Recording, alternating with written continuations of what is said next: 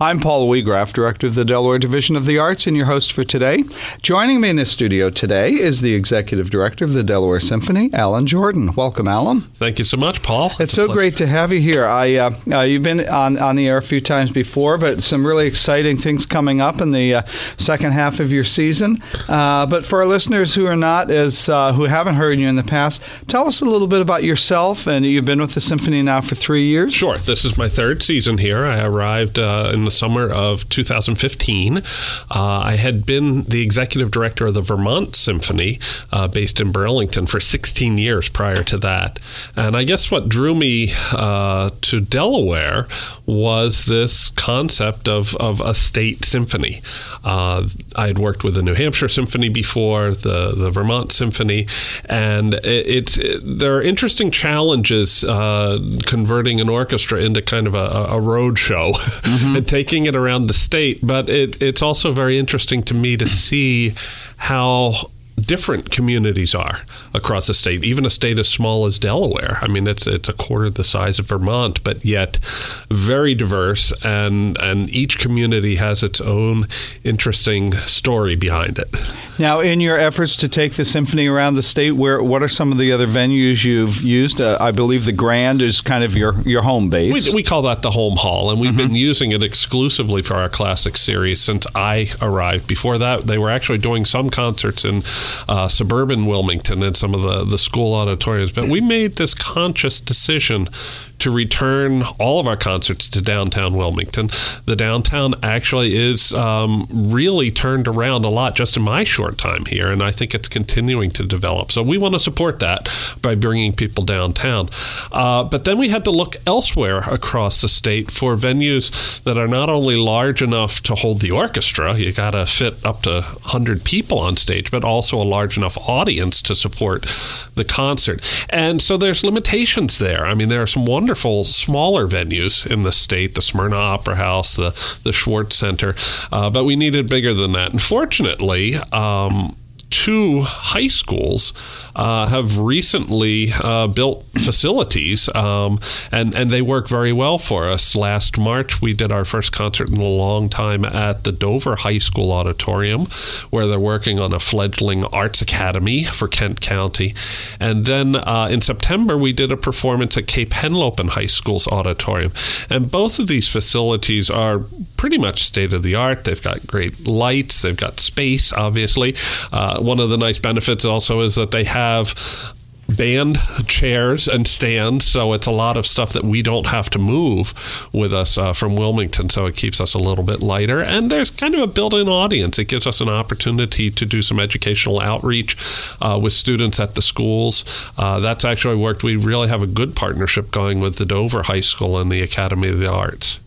So those newer facilities, the stage can accommodate the full Absolutely. orchestra. Yes, that's great. There are other places that we played where, when we used to do concerts at the Tatnall School, I mean, we really bled off the stage. Some of the musicians were literally backstage, and it's a great facility, but it was small on the stage size, and it only held about 550 people, which is a small audience for us.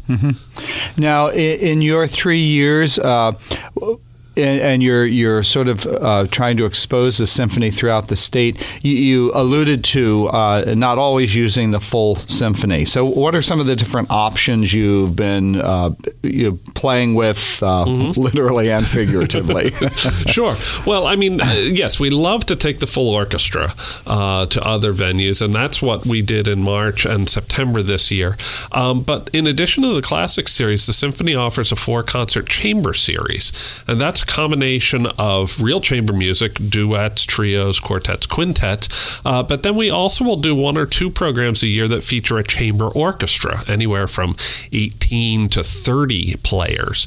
And that's a very manageable ensemble to take to smaller communities where maybe, there's just not the support for a full orchestra, or to venues that won't accommodate the full orchestra. We actually did a program in December that was a benefit for the reopening of the Schwartz Center, and we ended up using the central middle school auditorium, which I believe may have been the old high school auditorium. I'm not certain about that, but it actually holds 1,000 people, and the stage is quite good size. They have challenges in that their lighting equipment, I think, needs some updates, but it worked well for the brass quintet sitting on the front of the stage. And, you know, when you have a brass quintet or a string quartet, those are the kinds of things that you could take into churches, other public venues that, you know, wouldn't work for an orchestra. But I do like this concept of being a road band and taking the music to where people want to meet, where they traditionally have their community activities. Now, when you talk about the full orchestra, how many musicians are we talking about, and where do they come from? Sure. Well, we have contracted for the full season 81 musicians. We actually have 2 vacancies right now. So it's 83 contracted positions. And sometimes we use them all a lot. We try to use them all the times. But sometimes the repertoire doesn't require all those players. And then there are also times when we need a lot more than that. In fact, the upcoming concert that we're doing in the end of January features Rite of Spring by Stravinsky. And that takes fully 100 musicians. So they even bleed off the stage at the Grand a little bit. So, yeah, but it you know, there's nothing better than the full orchestral sound that you get. And Delaware is actually very fortunate. We have one of the larger string sections of any orchestra our size. I can remember a couple of years ago when composer Christopher Theophanidis came, and he looked and he saw 8 basses on stage. I mean, that's pretty extraordinary. A lot of the larger orchestras don't even carry that size. And you have, in terms of artistic quality, you have the finest musicians in the Delaware region, and a maestro who has demonstrated great commitment to the Delaware Symphony. And I'm sorry, I didn't finish the answer of the first question. A lot of our musicians, we have some musicians that reside right here in Delaware. A good number of them come from the freelance pool that's based in Philadelphia. So they play with us, they play with the Lancaster Symphony, the Kennett Square Symphony, the orchestras in Reading, and then all of the freelance ensembles that are in Philadelphia, Chamber Orchestra of Philadelphia, the ballet, the opera. Some of them substitute with the Philly Orchestra. We also draw from elsewhere, though. Our principal trombonist actually comes up from outside of Dallas, Texas. Wow. And we have a couple of musicians that come up from the Washington, D.C. area. Several of them are New York City based. Delaware, as a lot of people know, is very fortunate in its location, being kind of midway between New York and Washington, D.C. And we can even draw from up into New England, where freelance musicians, there are plenty of freelance musicians, and they're willing to travel. With David Amato, the orchestra has been terribly fortunate to have him. This is now his 14th season, so big year next year for him. And we share him with a smaller orchestra down in Florida. He does some concerts down there during the snowbird season, it's the Vero Beach, Fort Pierce area. But he also splits his time. He has a house up in Maine, and he likes spending time there as kind of a getaway, and his ability to kind of study things. So David's been such a wonderful asset for the orchestra. He was here through the difficult financial times, now 5 years ago. He stuck with it when he could have just said, I'm out of here. And he and a really stalwart group of volunteers made it possible so that this orchestra could continue. And now we're in our 112th season this year. Which really is amazing. And am I right that the symphony originated kind of as a community orchestra of, I want to say, DuPont employees? Yes. The start of the orchestra was through Alfred I. DuPont, who formed a group. He studied music. He fancied himself as a composer and played a number of instruments.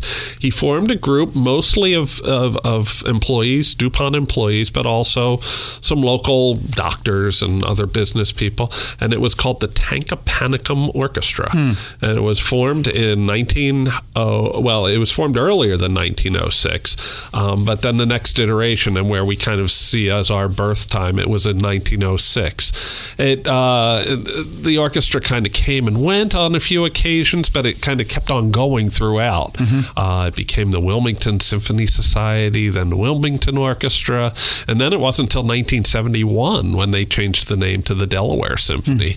And that's what we know it now. Interesting. Well, with such a long and rich history, could you speak to the role of the symphony orchestra in today's cultural scene?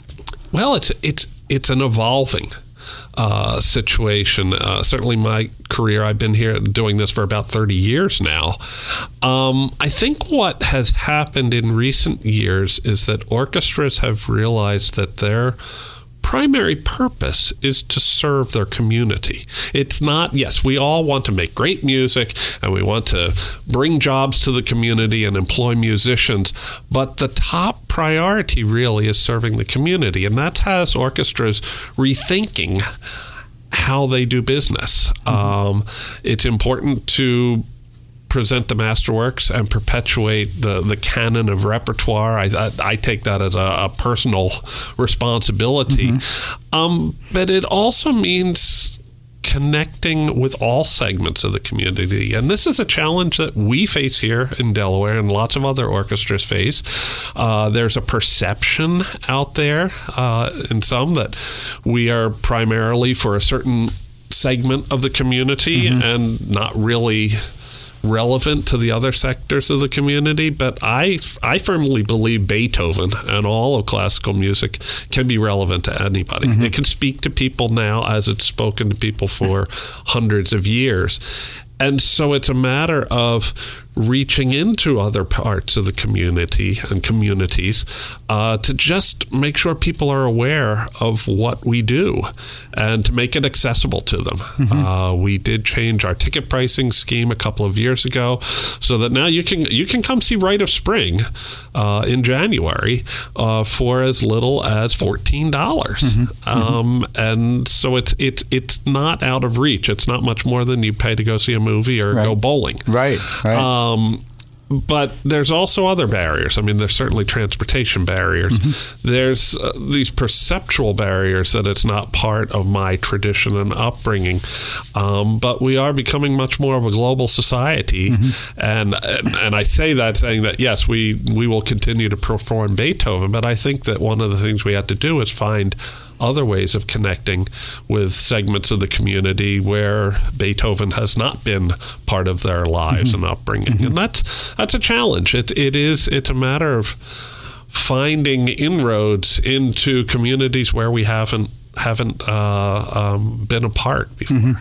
Well, that makes a perfect segue into the next topic I'd like to pursue, but first, let me remind our listeners that you're tuned into Delaware State of the Arts here on News Radio 1450 WILM and 1410 WDOV. Our guest in the studio today is the Executive Director of the Delaware Symphony, Alan Jordan, talking about ways to present symphony. You have an upcoming collaborative program at the Grand, collaborative with the Grand, called Video Games Live with members of the Delaware Symphony Orchestra. Let's hear about that. It sounds really fascinating to me. Sure. Well, this really was an initiative of the folks over at the Grand. One of their artistic planners, Matt Hubner, reached out to us, a long time ago, more than a year ago, saying, hey, here's an option, and would the symphony be interested in participating? And we said, sure. Video Games Live is something that I think has been offered with orchestras and by orchestras for probably 10 years now. So this is kind of like the next iteration of it. But it's interesting. I mean, I'm not a video gamer, but people spend an awful lot of their lives, playing video games, and sometimes don't realize that a lot of the sounds that they're hearing are made by live musicians, that these games are really well scored and the music can kind of stand on its own. And so this is a presentation where the video game is going to be presented on a screen above the orchestra while the orchestra is playing the score. And they can make that connection better to the live music going with the game that's happening. I understand that they're going to actually have some games available in the lobby before the concert and during intermission. It should be a fun thing, and as far as I know, it's the first time that it's happened in Wilmington, certainly in a very long time. We're looking forward to it. It sounds really exciting, and it kind of reminds me of it's a newer iteration of that notion that so many of the classic cartoons, the Looney Tune and Warner Brothers cartoons, all had, all the Bugs Bunny cartoons just had these magnificent orchestral scores, Night on Bald Mountain, and even original stuff that was really, really quite complicated. Right. It wasn't simple as we sometimes call football music in whole notes throughout. I think we had a family concert, I guess it was a year ago, and there was a young girl that was sitting in the audience, and first time she had actually seen a symphony orchestra. And one of our board members was sitting nearby. Right after the concert, she turned around to him and said, "So that's how it's done." Mm-hmm. So, it's just making that connection and helping people to see that, there's a lot of actual exciting stuff that goes on behind the scenes, usually, whether it's a film or whether it's a video game. That's part of the appeal. And I also think the liveness of it, as opposed to, sitting home and listening to a CD. It adds an element that you can't. It's a once-in-a-lifetime event, right? And orchestral music is not something that was written years ago. It's something that is continuing to be written. I just think of some of the sweeping scores of John Williams. Absolutely. Some of his films. Composers these days, I think, have regained some respect and interest. John Williams is a great example, but there are many, many other composers. Jennifer Higdon up in Philadelphia.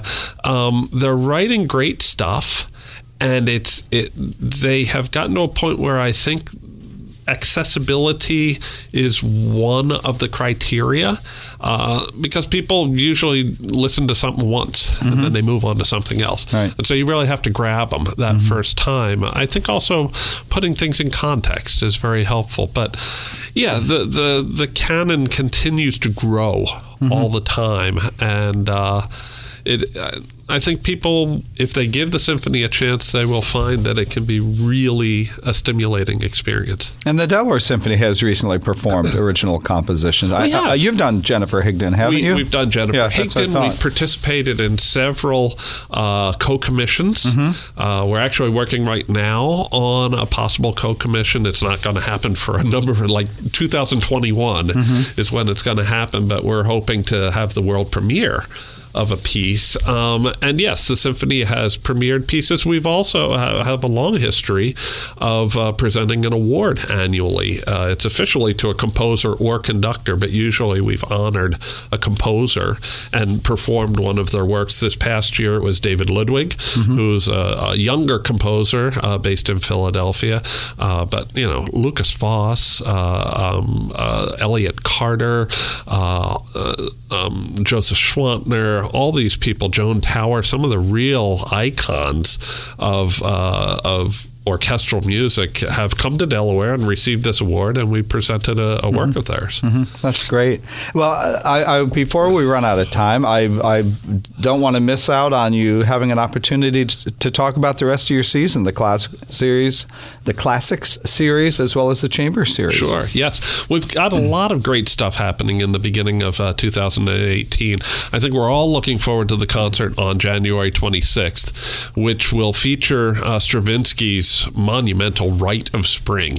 And speaking for myself, I know Rite of Spring from Fantasia. I was a kid, I watched Fantasia, so I'm always thinking about dinosaurs and lava and stuff like that. But Rite of Spring was premiered back in 1913, so 105 years ago now, to literally riotous results. It was a ballet, and literally the performance was almost halted because people were just in such an uproar. not just about the music. I mean, there's so many stories about that evening, but a lot of it, they talk about how, the dancing was also very different from what audiences were used to. It was very visceral, and it wasn't as you think of a formal ballet. Right. But it's grown to become one of the monumental pieces of the 20th century. And it doesn't get performed that often because you need 100 people. And it's a challenging work for the orchestra. It's a work that I think now is very accessible for audiences. We're adding a little component because there's a person here in the area, Stacy Inglis, who actually has a collection of ephemera from the Ballet Russe and Diaghilev, and she's going to bring that, and we're going to have it on display in the Grand Opera House so people can see that before the concert and during intermission. Second half of the program, we're in the middle of a multi-year survey of the major Beethoven orchestra works, and we're presenting Elena Uriosti, wonderful violinist who's a Sphinx competition winner. She'll be doing the Beethoven Violin Concerto for the second half of that program. Lots more stuff coming up in March. We have a concert featuring music by Verdi, Tchaikovsky's Piano Concerto with the wonderful young artist Orion Weiss, and then the Bartok Concerto for orchestra. And then we close the season in May, actually just one work on the program. It's Mahler's Seventh Symphony. Again, a piece that is very rarely performed live. I mean, you can go to New York City, you can go to Philadelphia to hear it. You're not going to hear it in Wilmington that often.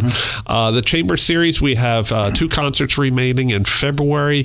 We welcome our pianist Laura Johnson and guest soloist, bass baritone Kevin Days. They're doing kind of a tribute to Martin Luther King and kind of the kickoff of a multi-event program surrounding the 1968 occupation. And then in April, we're doing a chamber orchestra concert that features the Beethoven Fourth Symphony and the Haydn Cello Concerto. So we got about 20 seconds left. Where can people find that information about your series? You can go to DelawareSymphony.org. It's spelled all out, DelawareSymphony.org. We have a brand new website, and you can get all the information about the concerts and where to call for tickets. For the Classic Series, the Chamber Series, and your programs. Alan Jordan, thank you so much for joining us today. Thanks a lot, Paul.